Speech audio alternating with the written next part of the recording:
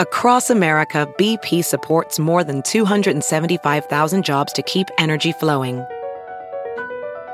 Jobs like updating turbines at one of our Indiana wind farms and producing more oil and gas with fewer operational emissions in the Gulf of Mexico.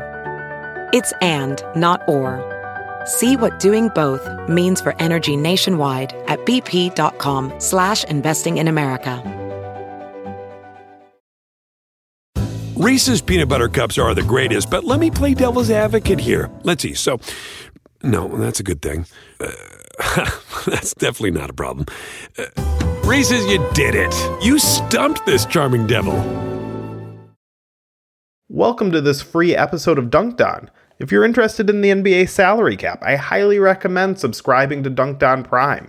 In addition to Nate and Danny's 5 episodes per week that often get into cap issues, you'll also get my daily dunks, which are exclusively on Dunked On Prime. I often go into salary cap details. Today it was digging into what the Suns could do with Chris Paul, who has a partial guarantee for next season. Are they allowed to waive and stretch him, re-sign him under what circumstances? How could it be financially advantageous to both sides? Dug into that, and that's just one example. Stuff like that several times per week. You'll also get Seth Partnow's written analysis. You'll get a Hollinger and Duncan episode every week, all ad-free. So we hope you'll take advantage of our mock off-season sale. Named, of course, after the mock-off season, where Nate, Danny, and Kevin Pelton and myself will each split up the teams. Nate will be the agents. We'll negotiate contracts beforehand. It's another great way to learn more about the NBA salary cap, the NBA landscape, what options are available to teams, what routes they might pursue.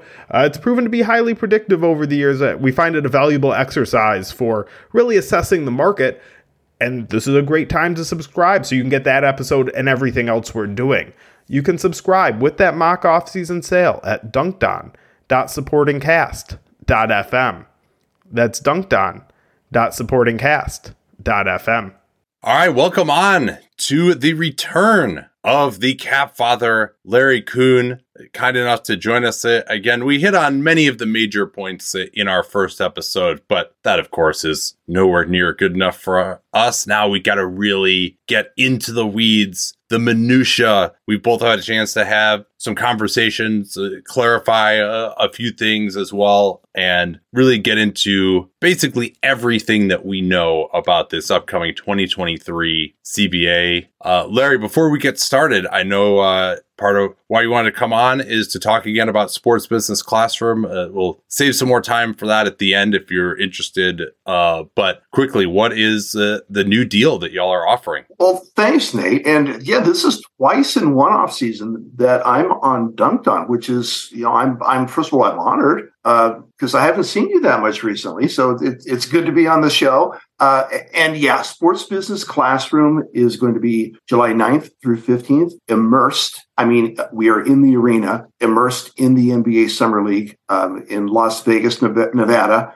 So we are nearing selling out, and I'm just trying to get the registration closed so I can pay attention to things like, rewriting my entire curriculum because there's a new CBA, little trivia things like that.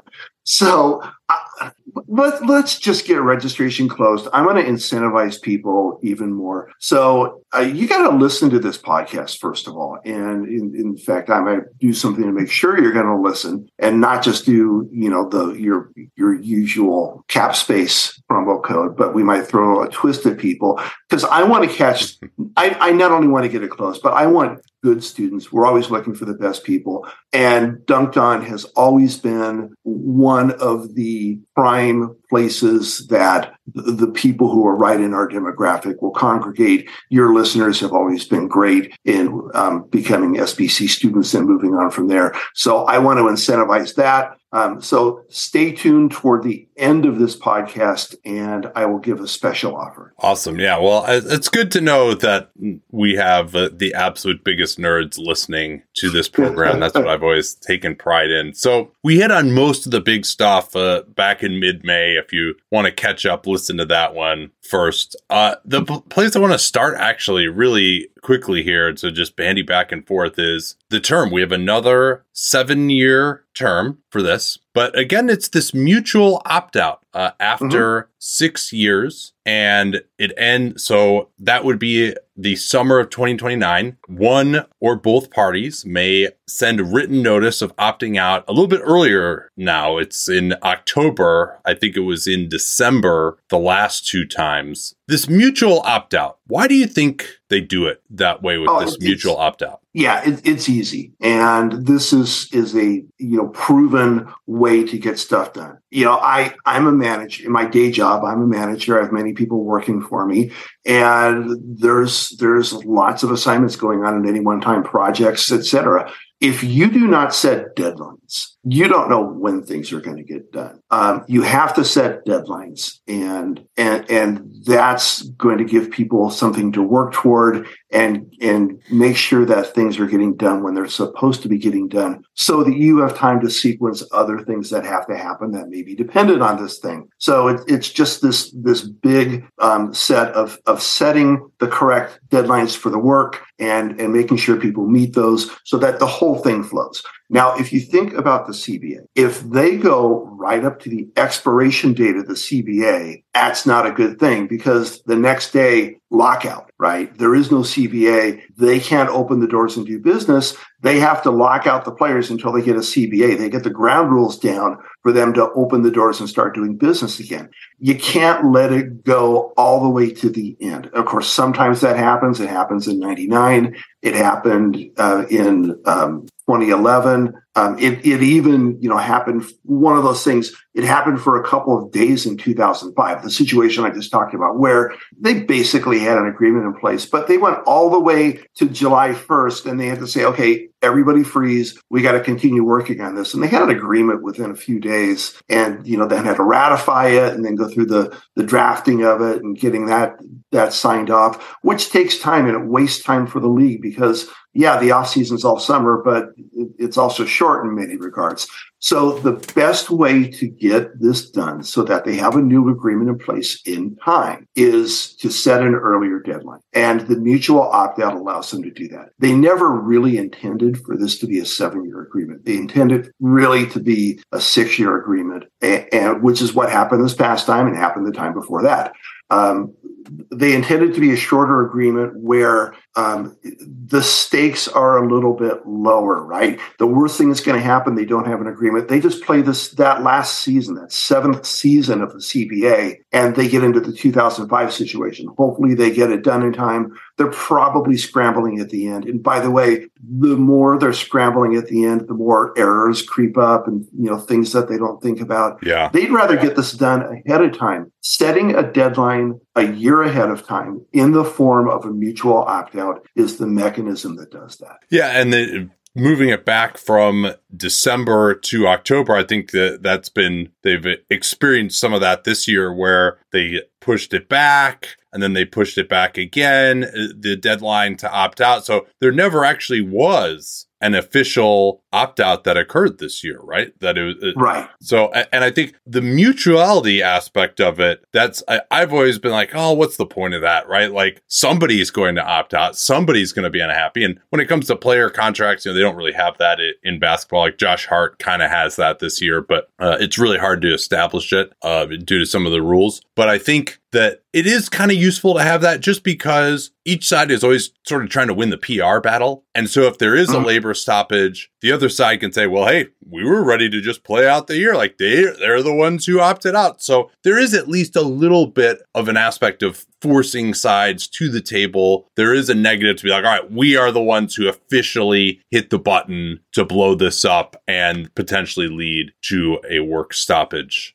Yeah, exactly. And, the last time that negotiations were really not on friendly and productive terms was 2011. And since then, the working relationship between the league and the union has been really good. So, hopefully it stays that way and new deals get done a year ahead of time and everybody's happy. But should it ever come down to another situation where, and, it could be different players in the room, it could be different situations on the ground, whatever. If they ever get into a situation where it's not on such good faith and friendly terms anymore, then the mutual opt-out gives both sides that weapon. So neither one is wielding that over the other two. All right. A few other things we need to hit on here. I'll let you take the next pick of whether it's in conversations you've had or something we didn't get to the first time, something that you find interesting or maybe uninteresting, and we just have to talk about it anyway, because that's what we do here.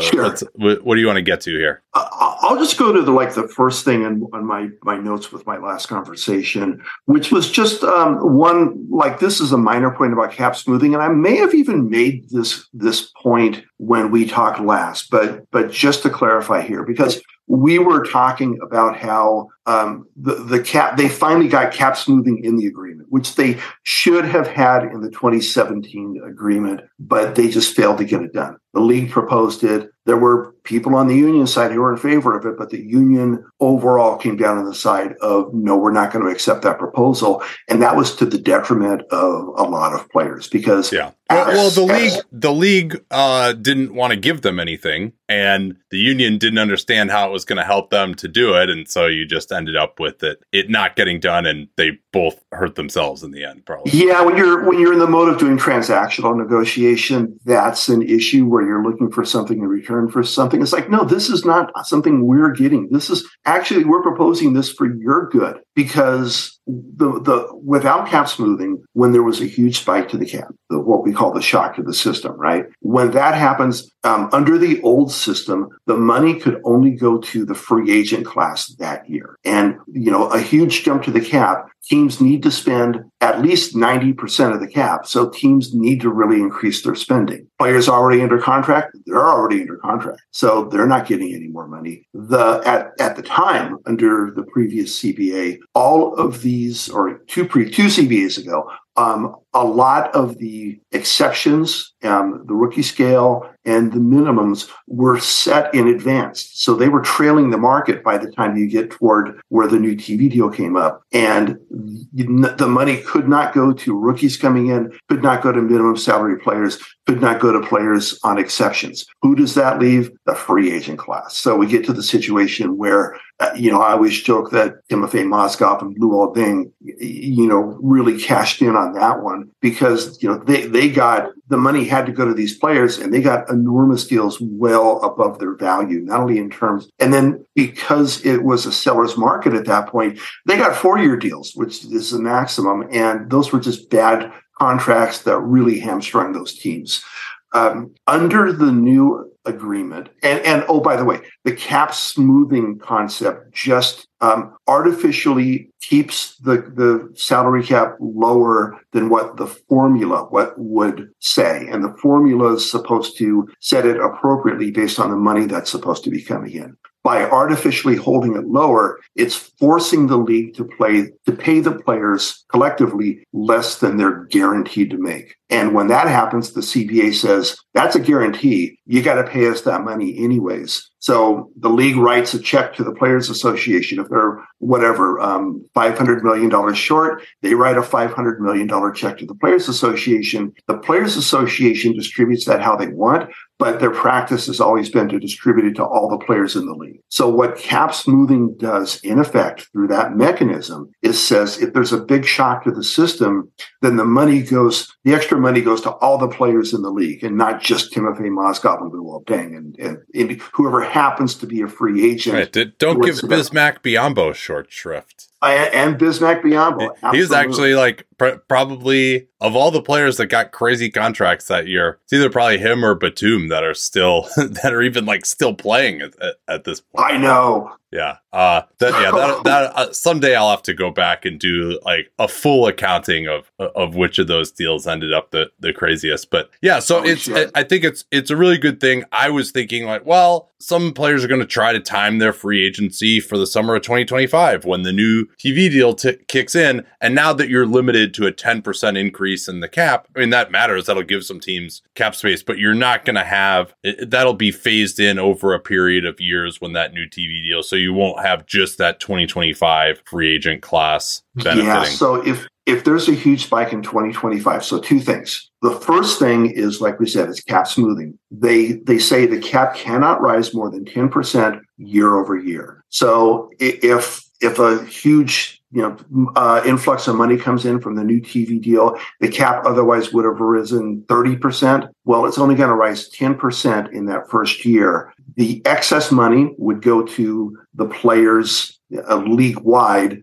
which smooths that shock. It spreads out the money.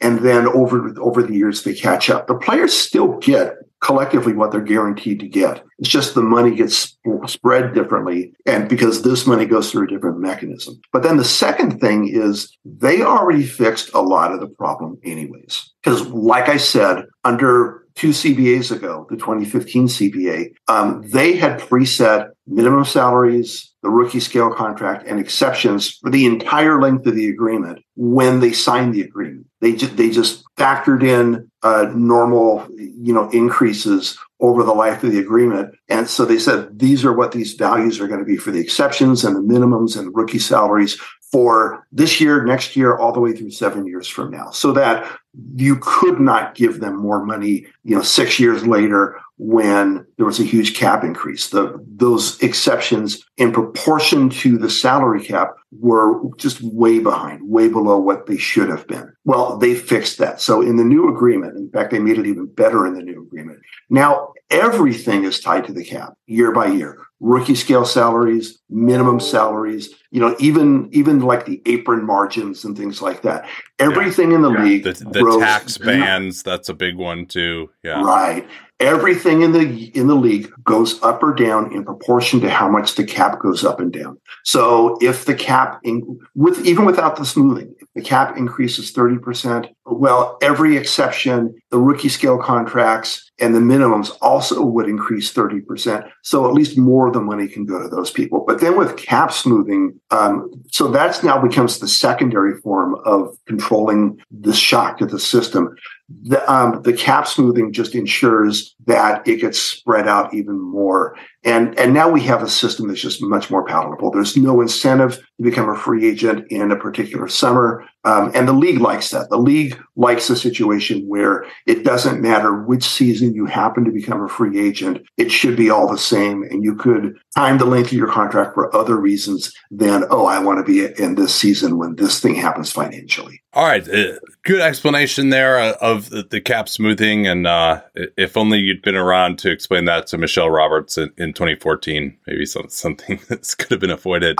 I was there and I was saying it. We were all saying it was not listening at the time. But I mean, that was in their defense. That was a different climate. There wasn't as much trust between the sides. Sure. And, again, if the league had really wanted it that much, they could have offered something to make it happen. Man, I just love American Giant. Just an amazing clothing company. I was reminded again of how much I love it when I drove from California to Montana over the All-Star break. And you know what it's like when you're on a long road trip and it's cold, particularly when it starts off warm in the Bay and then we get into some really cold areas. You're like, well, I don't want to wear like my jacket in the car, but then when I get out to fill gas, I'm going to be freezing. But the American Giant hoodie was perfect because despite being made out of a nice heavy material that'll keep you warm, it's not too hot as well. So I was able to wear it in the car, not be too hot, step out of the car, and still be warm enough when I was filling up gas or going into a restaurant or something that I didn't feel like I needed my jacket even when it was cold outside. These things are amazingly durable. I proposed to my wife wearing an American Giant hoodie in the Grand Canyon almost 7 years ago. I still own that same hoodie. I still wear it constantly. And American Giant has since spread out into all sorts of other types of clothing, like their premium Slub Crew tee, the No BS high-rise pant, the slim roughneck pant featured in Giant Magazine, issue 2. Every American Giant piece is made in America and designed to last, no exceptions, and it provides year-round comfort. So find a closet staple for every part of your spring days at American-Giant.com and get 20% off your first order when you use that vendor code CAPSPACE at checkout. Easy to remember, we talk about CAPSPACE all the time here on the program. That's 20% off your first order at American-Giant.com. Don't forget that CAPSPACE code to let them know you came from us. Anyone who's seen our YouTube videos knows that I don't wear formal stuff all the time. So when it's time to dress up rather than dress down, I highly recommend Indochino. They were the official outfitter of my wedding. I got my tux from there. All my groomsmen got their sport jackets from there as well. I felt really good about having them be the outfitter of my wedding because all of my groomsmen were going to get stuff that they could continue to wear that fit them perfectly. Because when you go somewhere else, you're not going to get something that's made for you. So why not measure yourself in 10 minutes or visit a showroom rather than feeling like you're wearing somebody else's suit that they tried and failed to tailor for you. And not only does Indochino have the suits that made them famous, but now they've got everything. Blazers, pants, women's wear, outerwear, designed and made for you. Hundreds of high quality fabrics to choose from. European wools, linen, cottons, tons of colors, tons of patterns. You can customize things like the lapel, the vents, the pockets, and you'll get a piece that is personalized for you in fit and style. Level up your game with Indochino. Go to Indochino.com. Use the code CAPSPACE. Use the CAPSPACE we talk about all the time here on the program to get 10% off any purchase of $399 or more. That's 10% off at Indochino, Indochino, Indochino.com. And don't forget that CAPSPACE code to let them know that you came from us. So we can transition here. We talked about this a little bit on the last program. I wanted to clarify it because I think it's just become clear as a result of conversations that we've had. We talked about this idea. This is kind of a small thing, but wanted to make sure we clarified it since we weren't quite right on it last time. The idea of a team being over the second apron and then sign and trading a player. You can think of this ultimately as the Kevin Durant, D'Angelo Russell rule, like another one of these Bill of Attainder style of changes to, so the Golden State Warriors, the Clippers did something, so now we're going to take it away. So you recall in the 2019 offseason, Kevin Durant leaves and the Warriors do a sign and trade with him and get back D'Angelo Russell. And you can they got a trade exception. They happen to use it at that time. They could also have just saved it to use it later. Now, however, you can't do that anymore. If you are over the second apron, or if you sign and trade a player and get a traded player exception, then you can't go over the second apron later. That essentially you can't do that anymore. You now, if you sign and trade a player out, that's not a mechanism to get a traded player exception, keep your salary up, and bring another player in anymore. You just don't get that traded player exception. And so that's basically just a way. It's kind of funny because now that incentivizes even more. The only way you can keep your salary up is just re-signing your own free agents. You can't do it by that traded player exception. So what do you think of that briefly? I don't think it's going to matter too much, but it's basically a way to say like, hey, if this guy leaves, you can't keep your salary up anymore. Yeah. So the first thing here is noting that whenever Kevin Durant changes teams as a free agent, they have to make a new rule, period. All right. Yeah, the second thing. That's right. The whole point of the second apron, or, the hold my beer apron, is that they were trying to come up with more and more onerous ways to disincentivize the teams that just didn't care about how much they were spending. The Warriors being the prime example, but the Clippers, any team that just says apron schmapron, we'll keep spending. They had to further disincentivize that. And I even brought it up, like the whole thing we talked about in the last podcast, where we were talking about the freezing of the draft picks and the effect there. And I was just kind of going back to, you were just looking for new and creative ways to mess with teams, weren't you?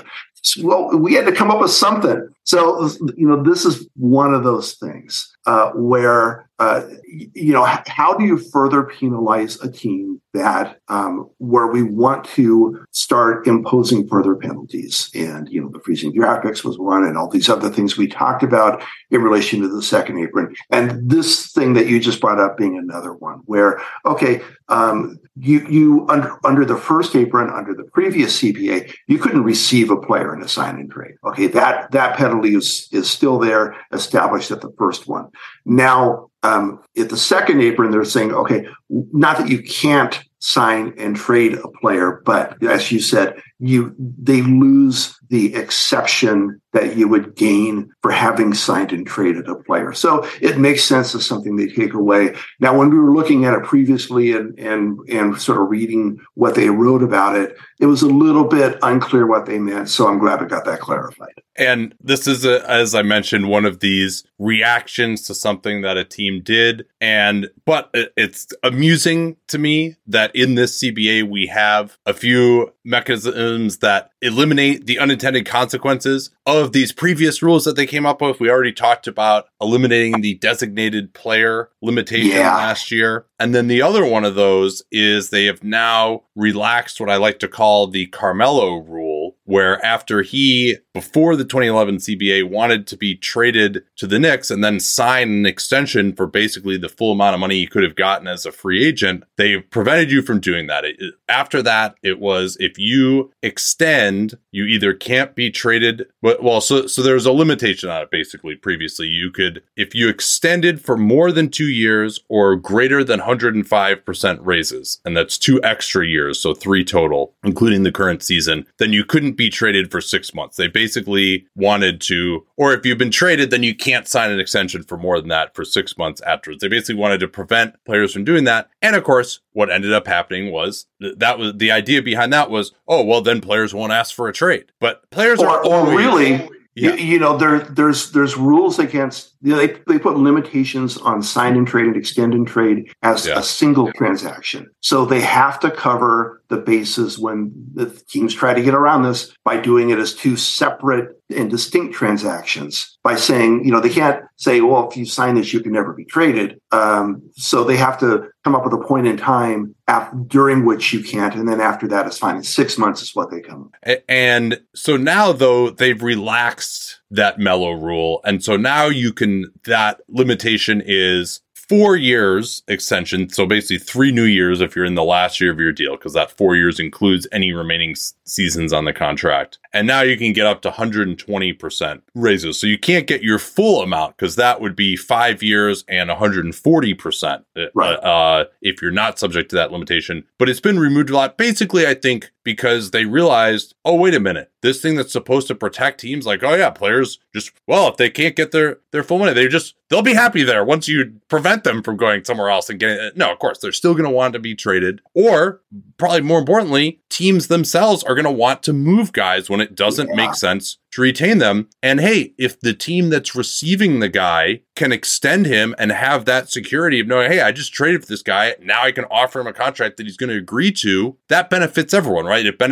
Rather than quote unquote protecting the team that's trying to trade the guy, it actually hurt them because they couldn't get as much for the guy in trade. And same thing, of course, with that designated player rule where the Anthony Davis can't get traded to Boston, who has the best package, because Kyrie Irving is already there. That only hurt the New Orleans Pelicans probably in the end, who's trying to trade him. So they kind of figured out like, oh, wait a minute, like this is completely counterproductive. It only hurts the teams we're trying to protect. So let's loosen these rules up. Yeah, this is kind of a greater theme that certainly was continued in this CBA, but even existed in the last CBA, where you have your spenders, your overspenders, and your egregious overspenders, right? And they were focused on overspenders, period, in the form of the luxury tax, in the form of the system restrictions, and even the cap rules that existed prior to that, where there were a lot of you can't do X because X gave them an inch of advantage in gaming the system. And they had to go in and try to prevent all the possible ways of gaming the system, with the unintended consequence, as you said, where sometimes that prevents things that make sense from happening as well. So in the last CBA and the new CBA, and especially the new CBA, they're saying, okay, we understand that everybody is a spender. A lot of you are overspenders. We're not going to care about that as much. It's the egregious overspenders that we're really going to focus on here. And for everybody else, we're just going to go back to relaxing the rules because, yeah, you can get away with an inch. You're not going to get away with a mile by doing that. And this is all going to even out at the end. So why not relax the rules? And we see this in relaxing how exceptions can be used. We see it relaxing the trade margins, how much you can get back in trade. A lot of these other things are, it's like, let's just relax the rules, let more stuff happen, let the chips fall where they may. It's all going to work out evenly. And we're going to focus more on the overspenders and disincentivizing them through the tax and the other things at the first apron, and really put the hammer down on the egregious overspenders. So or the underspenders for that matter too, right? That was the other thing, right? I think that to me is not being talked about enough. I mean, at some point, I will want to get your opinion on just like kind of who won these CBA negotiations, because I think there's a feeling that the players just got hosed, and I'm not sure that that's true. But that's maybe once we get through everything, we can talk more about that.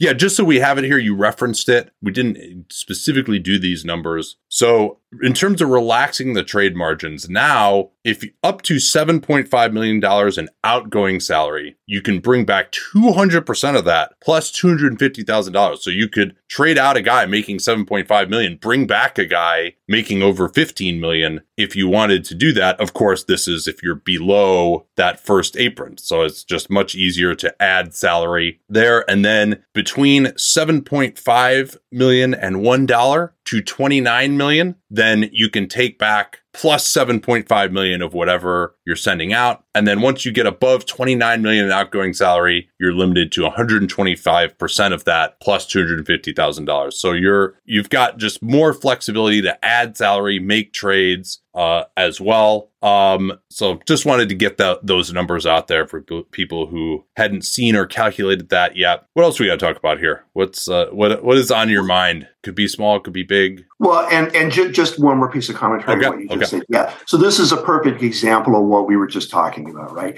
It used to be that, you can go and trade up 25% plus $100,000 fudge factor. They increased it in the last CBA to 175% plus the same fudge factor for low salary trades. Again, look at thinking here. If it's a low value trade, we don't care so much about you exceeding a certain margin. You're fine, right? It's only when you start spending a little bit more, it gets into that middle tier, and it used to be 5 million. You can go up and now it just increased to 7.5 million. And it was only the high value trades that they really reined them in, because that's where teams can really cause some damage. And they just loosened it up. They loosened it up to 200%. They loosened up the fudge factor for everybody to $250,000. So it's a perfect example of the small stuff we're not going to sweat. We're going to try to make it easier. So back to your question, yes, which was what are some of the other things to talk about? Well, I did get some clarification on a couple of things. Let's sort of talk about the combine, because we did say that since players are required to attend the combine now, that gives the league access to all the medicals for players, which is a good thing for teams who are thinking about drafting a player to be able to have more complete information to look at when they're making these crucial decisions. And the league sort of protected them a little bit, where if you're the likely first pick in the draft, then the medicals only go to certain teams in the range where like 1 to 6 or 1 to 9, something like that, where the player could likely be drafted. If it's like one of the first 3 picks, it can go to like the first 15 teams. If it's the rest, then it can go to the entire league, something like that, where a team just can't get the medicals on a player who might be drafted well above where they're going to draft, because you have no reason for that. So the first thing that I thought of, and I think we talked about this in the last podcast, was, well, what about a team who is thinking about trading up in the draft? Do they get screwed? Because, the team that they're trading with has these medicals in hand, and the team who's thinking of trading for that pick does not. Can this team that is looking at trading the draft pick go, I see this in the medicals for this player. I don't think we're going to trade this pick. And I think we're going to trade this pick, not use this pick, because we're worried about this medical condition for this player. So sure, we'll trade the pick to you. Let's do this negotiation. And then the other team gets the draft rights to the higher pick. Now they're entitled to the medicals, and they read the medicals and go, "Oh, geez, I didn't know about that and you did when we were doing this negotiation." So that point was acknowledged with a big but, which is teams don't, by and large, almost exclusively, do not trade draft rights before the draft, right? They would typically trade either at the draft, depending on when on a certain pick that's made, and also if it's before the draft, you're not restricted to a particular player. Okay, if you trade up to, let's say, the third pick, you've got the third pick, whether the guy that you're looking for has a potential medical issue or not, and you still get to select from all but two players in that draft at that third pick. So you're not hugely disadvantaged by the fact that the medicals on the guy that you were looking at aren't what you were hoping to see. Yeah. And of course, you can also just ask the guy's agent to give it to you. There's nothing restricting them from giving it to. Generally, if you're going to trade up, like for example, Markelle Fultz, the Celtics trading away that pick to Philly in 2017, if that was done ahead of time, they knew who they were going to get. Fultz was okay with going there. He wanted to be the number one pick. Like usually if it's going to be that high in the draft, guys will want to be picked there. So usually you can work it out, even if for some reason they're outside of that range of teams that's supposed to get the medical information. Yeah. Across America, BP supports more than 275,000 jobs to keep energy flowing. Jobs like updating turbines at one of our Indiana wind farms and producing more oil and gas with fewer operational emissions in the Gulf of Mexico. It's and, not or. See what doing both means for energy nationwide at bp.com/investing in America.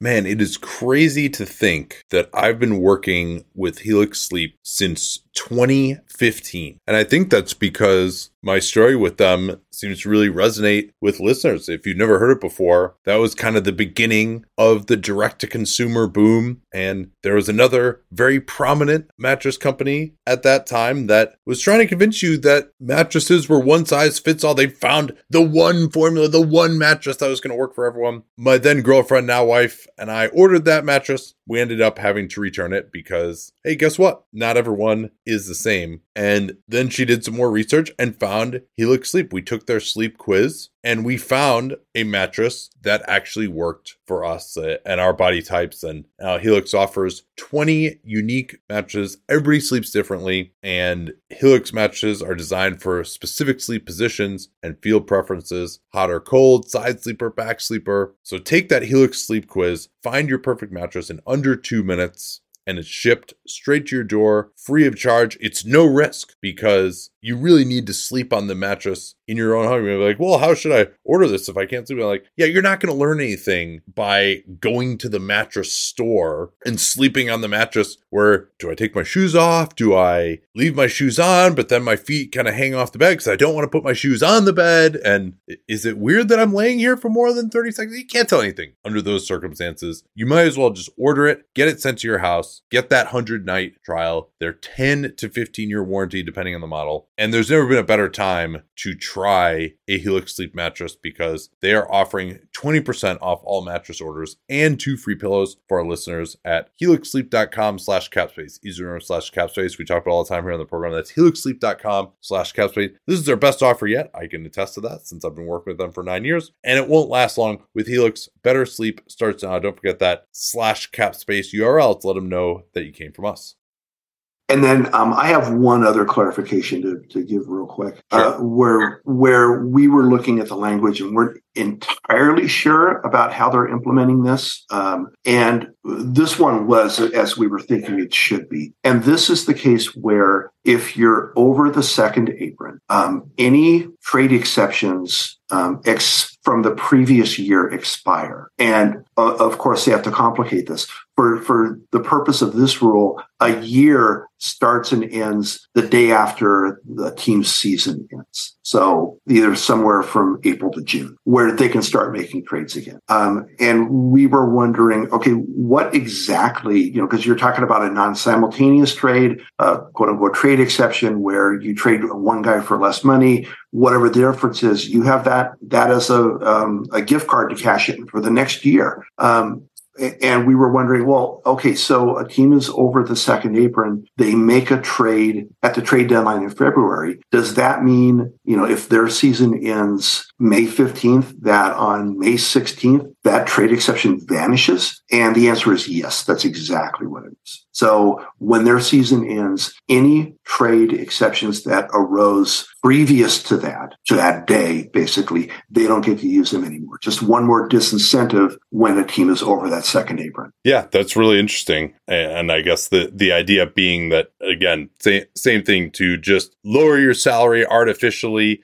And I think part of the reason for that is, okay, let's say you're at the second apron at the trade deadline, you trade someone away, get a trade exception, you get under the second apron, right? Like there's an incentive to do that, to unfreeze your draft pick, etc. And then, but you still have the trade exception from having been over the second apron earlier in the season. And now the next season, you can just get right back up to that salary level again. And then, okay, maybe somebody that we signed isn't performing, we'll just do the same thing again next year. So it kind of prevents you from doing that dance of artificially getting out of the second apron, even though you're starting off over it every year. And so it just makes it easier to get back up over the second apron again at the start of the year. So they wanted to prevent that. That would be my read on that. Yeah, and teams also, remember, parlay those trade exceptions over successive years by just doing more trades into the exceptions. They get a little bit smaller each time you do it. But teams have successfully been able to do that quite a bit. Absolutely. Yeah.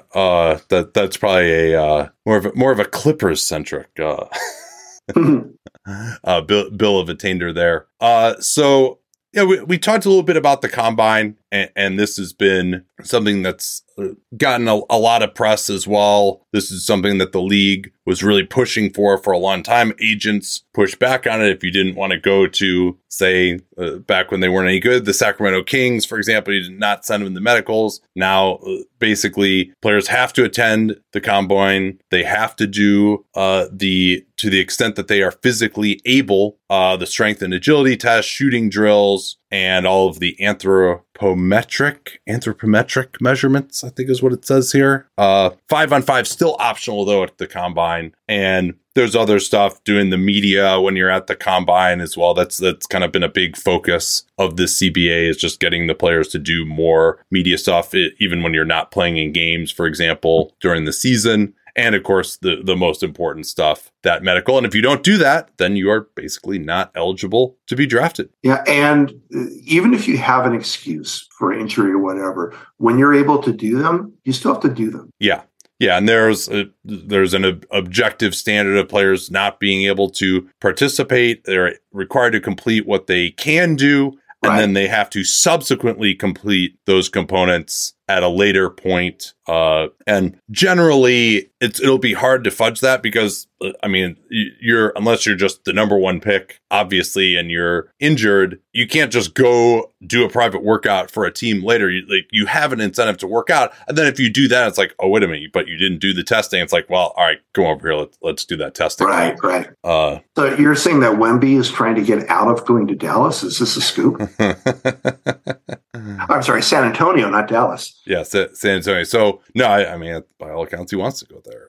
And then there are a few other things too, because there are going to be findings by these physicians, and maybe the player doesn't agree with that, right? Maybe the physician's like, all right, this guy's knee is messed up. You can now get an independent second opinion from a physician at the combine, and that will also then be entered into the player's file. So you have, if you disagree with one of these medical findings, this is like the official thing that every team is going to see. So you could say, no, here, let's get a second opinion. Right. That goes into that file as well. And by and large, anything that's a judgment call like that, whether an incentive is likely or unlikely, whether any little thing like that where it's a matter of interpretation, it goes.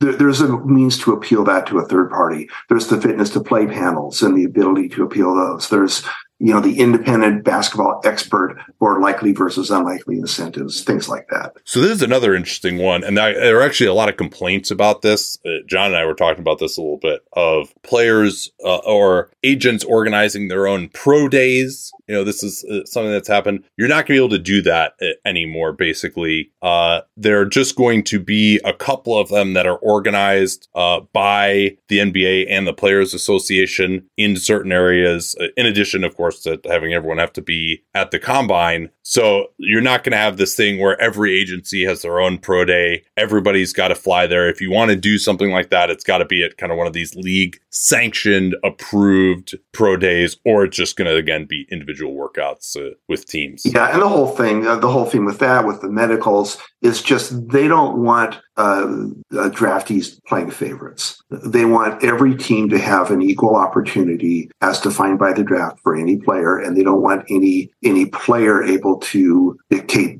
which team he's going to go to or strongly influence that decision.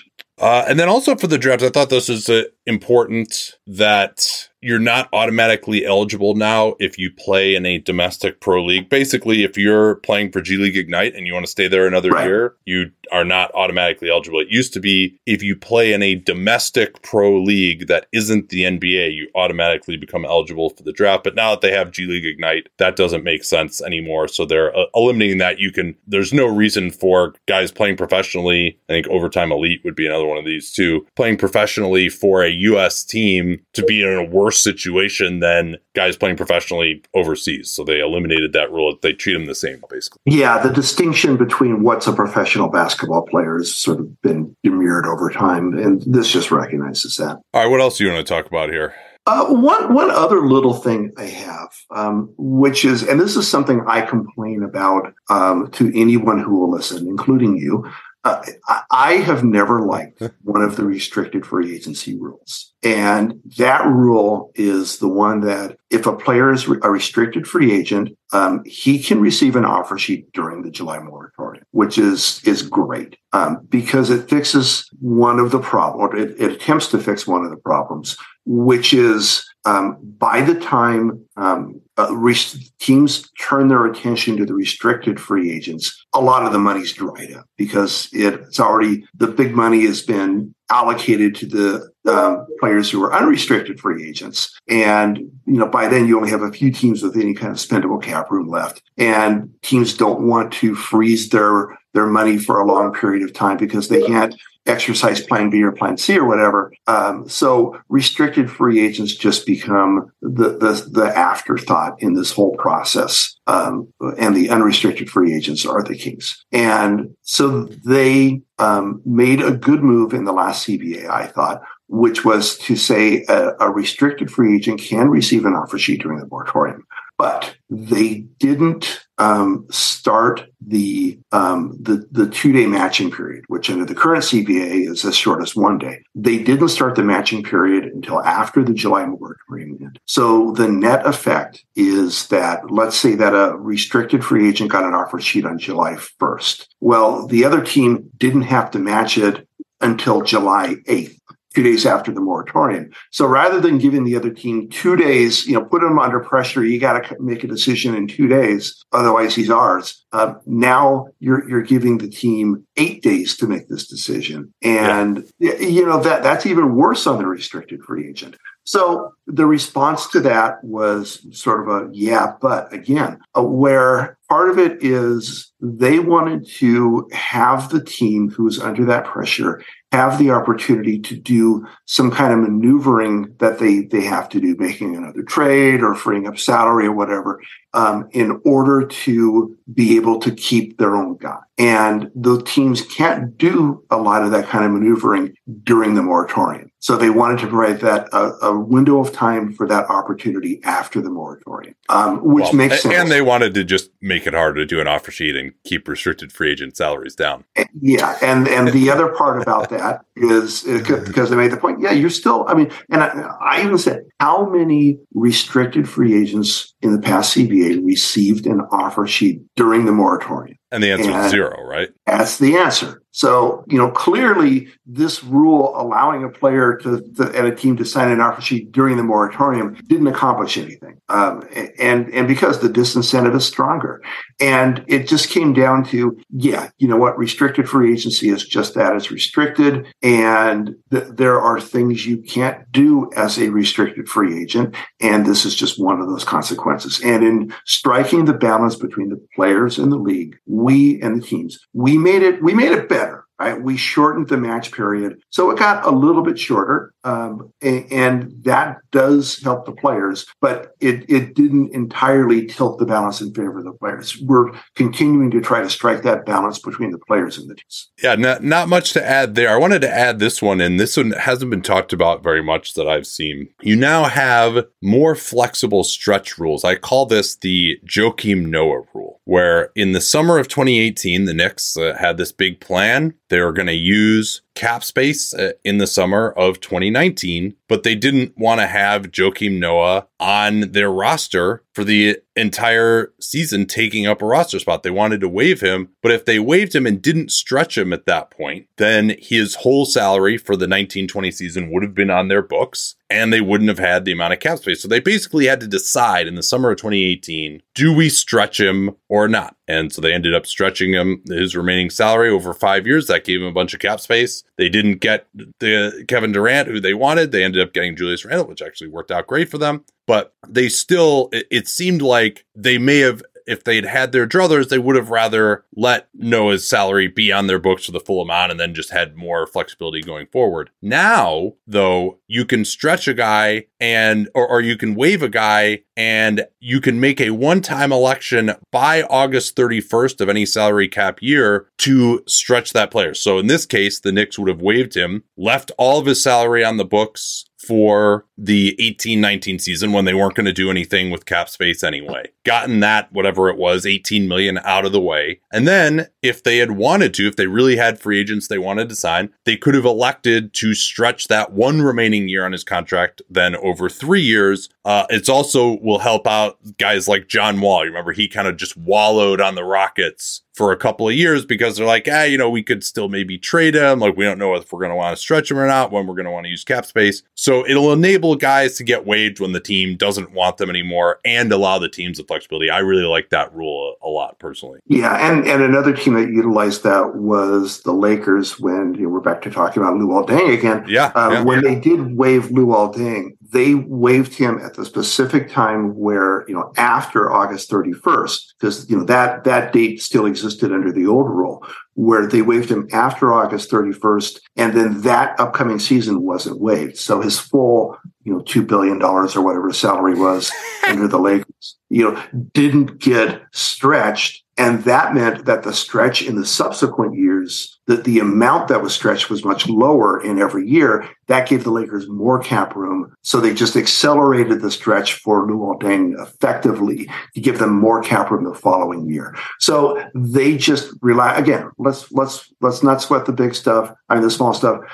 They just relaxed the stretch rule. And another thing that they did was stretch. And to be clear, there's actually two kinds of stretch. You stretch the actual money that you pay the player. So that's stretching for cash purposes.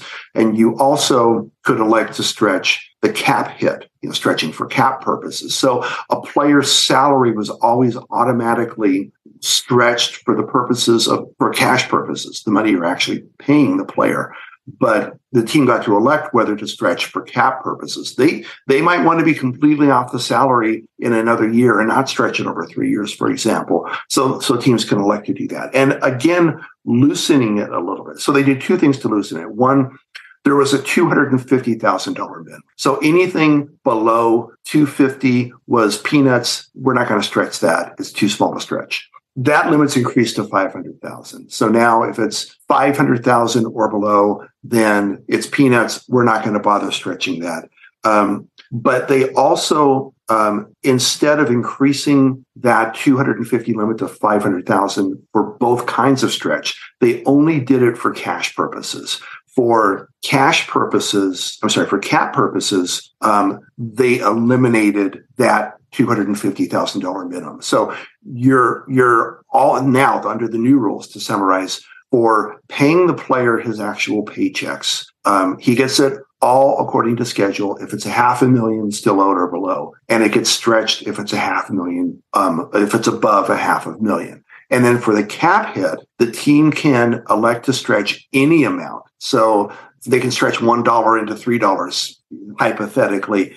And so you can have a situation, by the way, where a player is stretched for cap purposes, but not stretched at all for cash purposes, which couldn't exist in the previous agreement. Yeah, well, Demetrius Jackson still on the Celtics books for one more year at $92,857. So yeah, you can see some pretty small amounts stretched. BP added more than $70 billion to the U.S. economy in 2022 by making investments from coast to coast. Investments like building charging hubs for fleets of electric buses in California and starting up new infrastructure in the Gulf of Mexico. It's and, not or. See what doing both means for energy nationwide at bp.com/investing in America. Reese's peanut butter cups are the greatest, but let me play devil's advocate here. Let's see. So, no, that's a good thing. That's definitely not a problem. Reese's, you did it. You stumped this charming devil. This is one that, again, hasn't been talked about that much. I think it's interesting.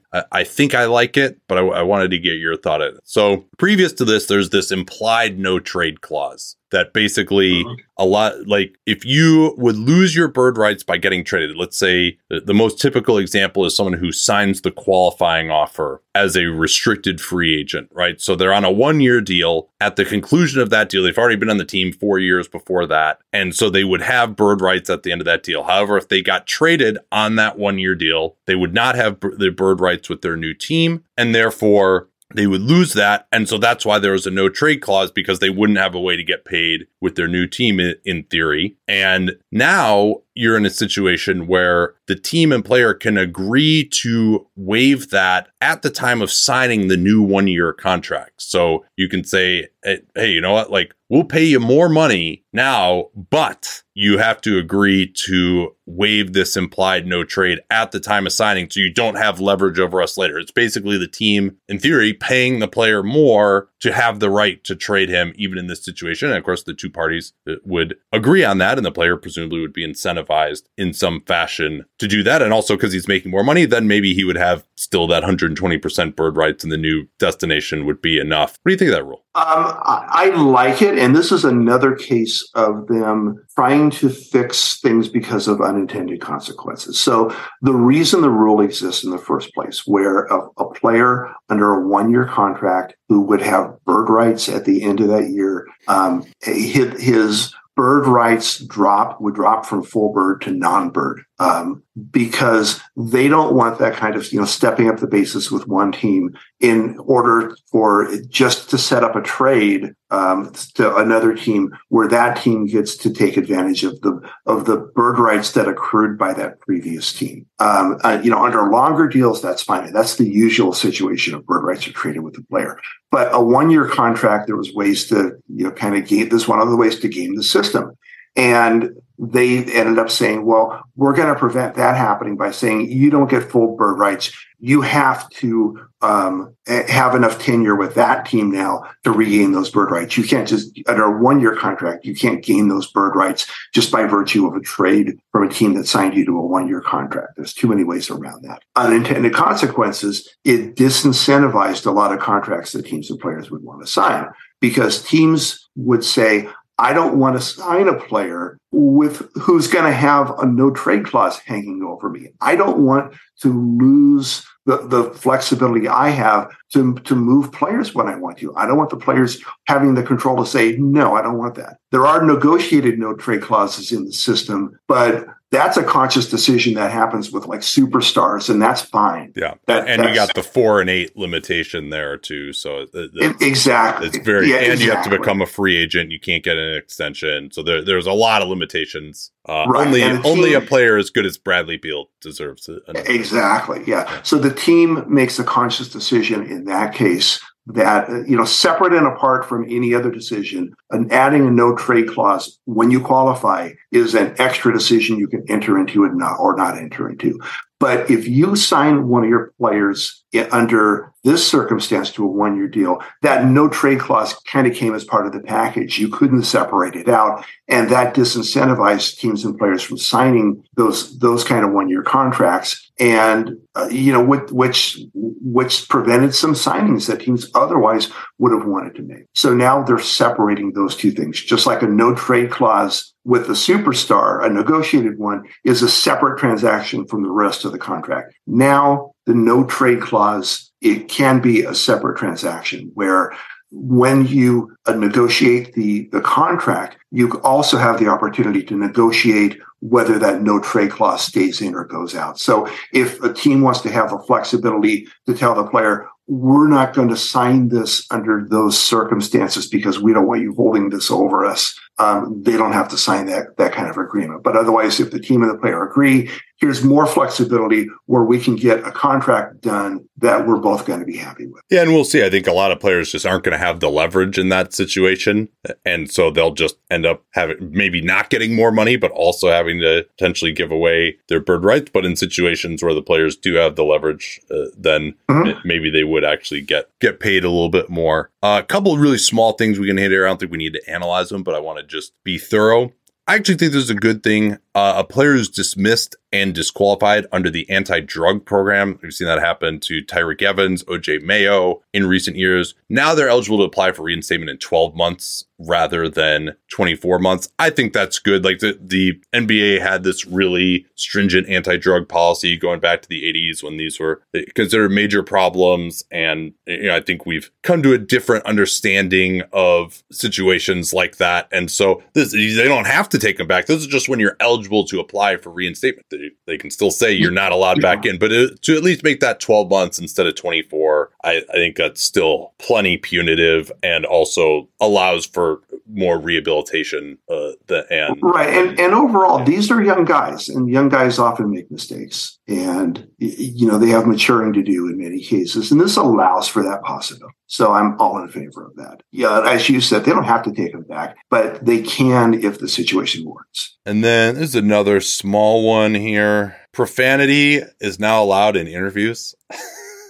Thank God. Fine guys for that anymore. Well, another one that I saw, again, one we don't have to analyze, the whole leaving the bench 1-game suspension if there's an altercation on the court, right? Well, okay, so something happens, players jump up and take a step into the court, 1-game suspension automatically, even if they think better about it. It was just in that one split second that they were like, what? Yeah. And now they take into account, okay, how far did you go onto the court? What did you enter this whole thing? They're allowed to have that kind of discretion when deciding whether to penalize the player. Oh, let me tell you, man, David Stern would never stand for this. It's got to be a bright line rule. Okay, so we got 2 things left that we probably need to hit on here. I'll let you pick which one we're going to talk about first. The first one. We have the games played requirement for generally recognized league honors, and we have changes to the 2-way contracts. Which one do you want? All right, let's get the sillier one out of the way first. That would be the games played requirements. Yeah, exactly. Well, first of all, what the heck is that doing in the CBA in the first place? I mean, it has to be in there. It has to be in there because you need to know what the criteria are for that, because it affects how much guys can get paid. Like if you're going to have these criteria and you also have these league honors leading to guys getting paid more, then you have to put it in the CBA, right? Yeah, which is its own problem, in and of itself. But, and that said, this is another one of those cases where a rule is put in to fix a problem in a way that doesn't really fix the problem, right? They're trying to minimize rest days by incentivizing the players to play and not take rest days. The players aren't the ones deciding, I want a mental health, I want a vacation day today. I want to, I want to go shopping with my kid. Yeah, these are team decisions to rest players for strategic purposes and to make sure the player lasts the season. And to tie the two together, I think you're not addressing what the problem is. So let's go through what these are anyway. My feeling on this, just generally, is that I think it's dumb. I think that voters already consider games played and minutes played, although there's now a specific instruction to voters that they must consider the aggregate, including both minutes played and games played. Like, it never occurred to me. That's important. But then again, I guess I'm not a voter. Maybe some do need that. You scored 40 points a game. You played 2 games. Yeah. Now, to me, and this is to be eligible for, you got to play basically 65 games. There's a few things that are caveats to that we don't need to get into. But so this is to be eligible for MVP, All NBA, Defensive Player of the Year, All Defensive Team, or Most Improved. So a few exempted things. Interestingly, Rookie of the Year is exempted from that. And All Rookie, of course, you would, if you had these requirements for All Rookie, you probably wouldn't even get 10 qualifying rookies some years. And that's true. That's part of the reason, right? Right. Well, because a game only counts if you play 20 minutes in it. Essentially, there's you get like 3 games that you can play 2 games we have less than 20 minutes in. Yeah. So, or whatever it is. I don't care. It's so dumb. But it's already too much to know. Yeah. But it was so interesting to me, and I think this is part of it, that these are one of the things that got the most pub early on in the negotiation process, that this is going to be there. And I don't think it's a coincidence that the NBA is trying to negotiate their new TV deal in the next year. And that this is just basically, see, we're doing something about this. We're not going to tolerate this. Like, our regular season product is going to be better. It's probably not going to be ultimately. And there aren't that many players where making All NBA is going to matter for how much money they're making. You might see guys in the 4th year of their rookie scale contract, or who are in like their 7th or 8th year trying to make designated player veteran extension eligibility, where it might make a difference for them. Other than that, I don't necessarily think that it will. And I guess the only other thing we can talk about here is it's now everything's positionless now with All NBA and All Defensive Team. What do you make of that? Yeah, well, I think it's a good thing. And I think we mentioned this last time, right? The 3 of the top players in the league are 5s, which is a situation that usually didn't exist before, and before, when it was, all the positions, 5 was separate from 4 and 3 in these things. You get a couple of good centers, and one's going to be second team, and one's going to be third team. So now the situation that we have, where we have Jokic and Embiid, other good players. It lets the best players be on the first team, which, again, if incentives and things are tied to that, then it kind of makes sense. I like it for All NBA because the league is about stars. It's about having those 1 or 2 guys on your team. Like, that's what truly drives winning. So I like that aspect of it. I like the idea of the 15 best players being on that list, so you don't get a few of these guys who are just not that good. Frankly, that's happened a lot at the forward position lately. That offsets the 65 games played requirement at least a little bit to me, because you still will be able to reach deeper into positions if you need to. I don't really like it for All Defense though, because now the voters may just pick guards anyway because they don't understand like who the most valuable defensive players are. It's just so hard for a guard to be one of the top 10 most valuable defensive players in the league. So it's really going to skew towards centers and bigs, maybe a few wings. And that, I don't like that as much. I want the best guards to be recognized. And this isn't going to do, like, I think because you have to really build a full team defensively. So I do think that, like, if you're a guard, you should be recognized. Even yes, we realize that you're not as valuable, but I still want to know some of the best are. Some of the best wing defenders could be guys who just don't play all the regular minutes. They're more situational players. Well, yeah, I kind of like that a little bit though too, because I like Matisse Thybulle making it. I never really cared for that because to me he didn't play enough to be that valuable. He wasn't closing games. His offense was so bad that he was playing like 21 minutes a game. So I actually don't mind that aspect of it. I like it that it's you there. I would put the requirement lower, but in terms of if it's just a pure defensive specialist who doesn't play that much, it's hard to be that valuable to me. But we're not talking about that valuable. Period. We're talking about that valuable as a defender if we're talking about all defense. So, but if you only play 20 minutes a game and another guy plays 35, it's hard to be that valuable. If you can't be on the floor at the end of the most important times of the game, then how valuable can you be as a defender? Good discussion over a beer. Well, and then the other thing.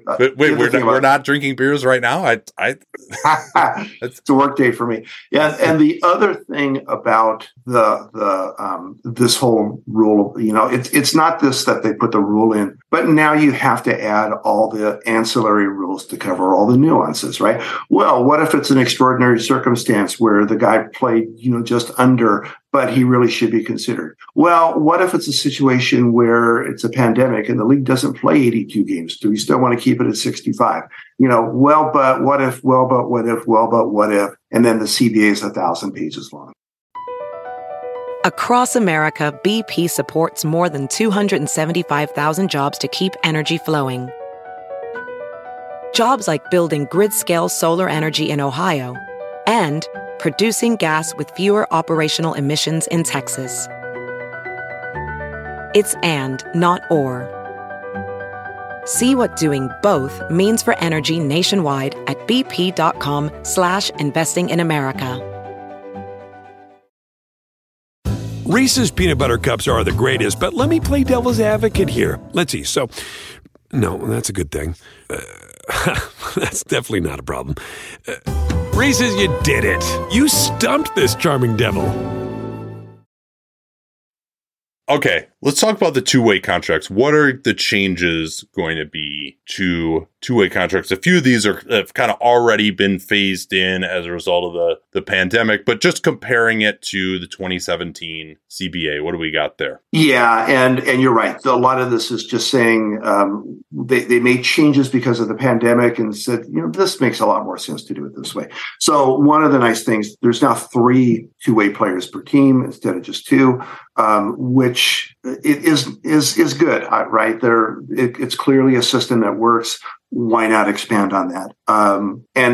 Instead of a player having a very small salary when he's playing under the G League and an NBA salary, prorated by day for when he's with the NBA team, it's just 50% of the rookie minimum salary. So it just makes it easier. Yeah, and that had already been implemented, but it was that the whole service time, how many days is he actually with the team? Did he practice that day? Was he flying somewhere? Like that was all so miserable. Now it's just there's a limitation on the number of games he can play, and he has a flat salary. Exactly. It's 50-game limit on the active list for games during the regular season, which is prorated down if players sign partway through the season. And then they did put in some protection for one of the problems. And the problem was teams that opted to sign a two-way player rather than the 15th guy on the roster, carry 14 regular NBA players on the roster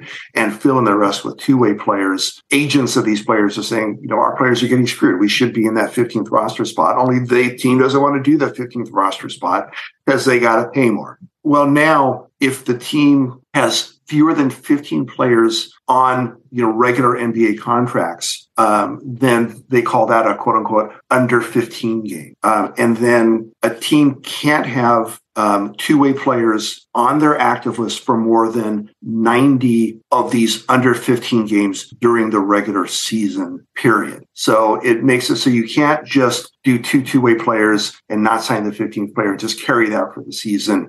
You've got to have a regular guy in there. Otherwise, you're going to run out of those quote unquote under 15 games, and you're going to have to do it anyways. Yeah, that was something that came up with the Warriors this year because they only had 14 roster spots. Another change that they've made to accommodate that third two-way spot is that now you have 21 off-season roster spots rather than 20. Mm-hmm. So you're not disadvantaged there. Well, it's just another good thing. Again, it's more opportunity for players to be seen in camp and get that kind of exposure, that kind of opportunity. And then also the signing deadline has been moved back. It used to be January 15th was the deadline to sign a two-way contract. Now that's been moved all the way back to March 3rd. I think that's a good thing as well. Just give a little bit more flexibility there. And just to close it out, international player payments. This is something that doesn't get a ton of reporting or anything, but teams can pay. I forget what the number is in this first year. It's like around $1 million, I think, that you can pay basically directly to an international player's team to release him from his contract, basically pay his buyout for him. If you do that, you now have to bring the guy over essentially for a real contract. You can't do that and then bring the guy over for a two-way. The idea is essentially, hey, if you're going to do this, utilize this mechanism. He's got to be important enough to merit a real NBA contract. Is the thinking. Which makes complete sense. And then if this third two-way spot, if it does lead to the league doing what you were talking about and only signing 14 players to real contracts over and over again, if the NBA basically averages fewer than 14.5 full roster spots per team in 2 consecutive years, the Players Association can say, all right, this isn't working. We're going to eliminate this third two-way spot and go back to the way it was. They have that ability. And then also, this is nice as well, that you can pay a guy up to $75,000, waive him, and then get him in the G League. It used to be $50,000. So that's just a good way to get more guys into the system. Like $75,000, that's like an actual living for a year. $50,000, it's getting a little closer to not being that. So, and it's $50,000 was the maximum guarantee for a G League player, and they upped that guarantee to $75,000. So that's why that incentive to go to the G League and play for your team was up. Now, and then so I would say you think it's unequivocally a good thing to have a third two-way? I think with the protection that teams can't just use those in lieu of having that 15th roster spot. I mean, unequivocally, that's. Sorry, I never should have used such a draconian word when I'm talking to you. I know you would never agree to that. You overall think it's a good thing. Is that? Yes, absolutely. Okay. Yeah. Now that you soften the language there, yeah. I again, it is a development contract. It provides, well, first of all, it provides for more jobs for more players at a better salary. Now we're at half the NBA rookie salary. It provides more development opportunities, and teams are finding players in the G League and developing them, and they're becoming strong, productive NBA players. Alex Caruso is an example of that, and there are many more. Yeah, to me, I'm kind of torn on it because I think it elevates and gives more opportunities for guys who aren't that good and allows them to get paid. Now, if you're basically talking about 18 guys per team, but I think it also limits what guys who are really good and outperform those two-way contracts could do. They're kind of stuck on a two-way, whereas before, if you were the best player in the G League, nobody would sign you, then you would just sign an actual NBA contract and be on that NBA contract. And so for teams that don't have suffer a bunch of injuries during the season or something like that, it can, to me, lead to a lowered quality of play, because if you need to sign new guys, there just isn't anyone out there anymore. And that's already been the case. And so I think throughout the league, it probably leads to a lower overall quality of play, because if a team just needs to sign guys with an injury exception or something like that, who has to play, that guy's just going to be awful. Now, some of those teams want that guy to be awful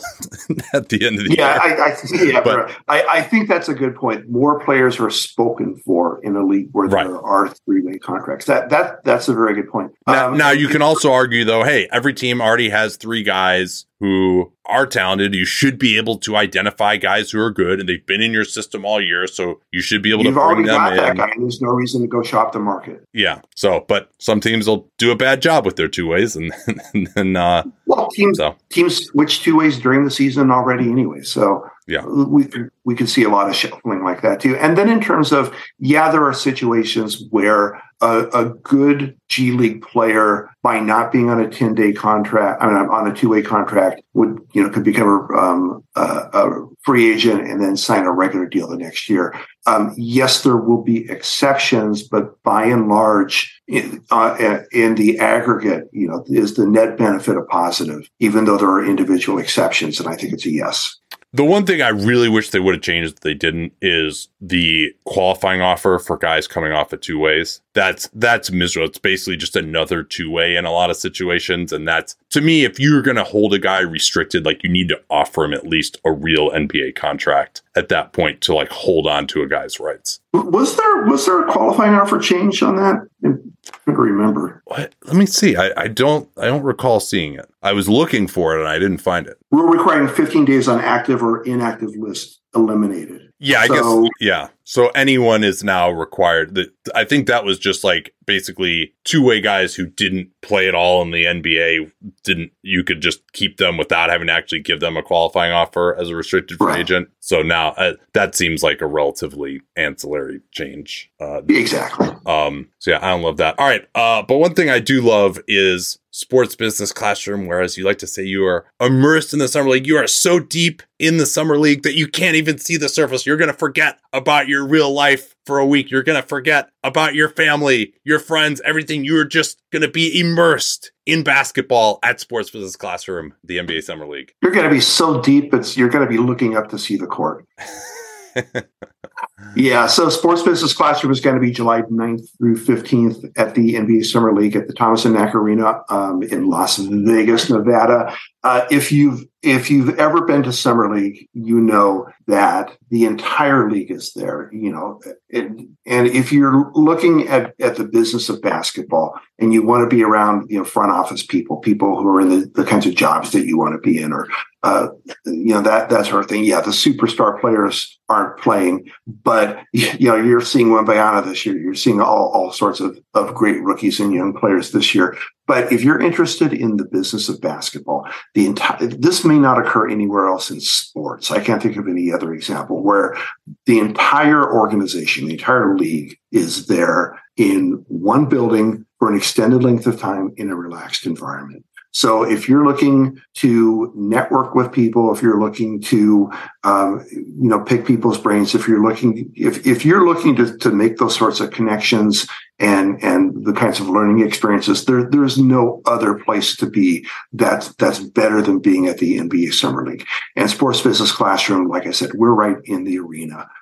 Because we are part and parcel of Summer League. So it means that we can bring everybody from the league. I've grabbed everybody from Adam Silver all the way down to, scouts and analytics people, say, hey, come talk to our class. And we will have, people come in because they're right there. And we're also doing the opposite. We're taking it the converse. We're taking you and putting you out into the arena. We have assignments for you, scouting assignments, other things like that you're doing. You can scout games with NBA scouts and pick their brain about what they're doing and see what they're looking for and noting. You can have your own work sort of critiqued. You get great academics. One of the things I say that if you're looking for a job in the league, I like the people who are not just a specialist in one thing. There are salary cap specialists and there are scouts who specialize in scouting, but it's the people who have a broad breadth of knowledge, who can connect the dots. Those kinds of people have value, and it's all about providing value. So I'm going to give you an education in everything: the cap, scouting, analytics, even media and broadcast, because people flip around so much between the two. And also you need to know how to deal with media and broadcast people if you're going to be in a front office job. We're giving you work assignments. We're elevating your breadth of knowledge putting your feet to the fire in certain circumstances where you're almost playing with live ammo in doing some of these assignments, because we are right there making it as realistic as possible. So I don't think there's any better opportunity in sports if you're looking to get immersed in the NBA, looking for one of those jobs in the NBA. We've, between SBC and the summer league interns who, also are in that situation. Yeah, I think the count now is like 200 people who have gotten jobs in the league. I just heard yesterday about one more of our alumni from last year who's now working for a team. So, people are coming to the sports business classroom to get that education, to do that kind of work, to build their network. It's not who you know, it's who knows you. They're coming to the sports business classroom to get all that, and they're getting it. And the success ratio is really, really high. So I'm really proud of the program. Nate, you and I developed it together, where I think there was like one weekend in San Francisco where we just locked ourselves up and hammered out a bunch of stuff. And then right before the program, that first year, you pulled an all-nighter and hammered out a lot of the rest of it. And the bones of that are still there. We've grown it every year, made it better every year. And I think its results and its reputation speaks for itself. So again, July 9th through 16th at the NBA Summer League in Las Vegas. Go to sportsbusinessclassroom.com to register. But like I said, Nate, I have a lot of jobs at this point in the year, especially in a CBA year, where not only am I doing my usual thing of coordinating everything to develop the program and getting everybody registered and dealing, with the incoming students and all the work that goes with that. This year, I've got to revamp a whole lot of stuff because there's a new CBA. So all my CBA content is stale at this point, and I've got to spend some serious time with that. So I would love to get registration just closed off by June 15th. That's my goal. So all that leads up to say, okay, if you are interested in joining, since you're a Dunked On listener, since you've listened to this podcast, and because I'm going to use a different code for this, if you use Nate's regular CapSpace code, I'm going to give you $300 off like I always do. But if you use the code, I don't know what should be used. I'm just going to say June 15. If you use the code June 15, I'm going to up it to $500 off. But you have to use it by June 15th, hence the code. Easy to remember.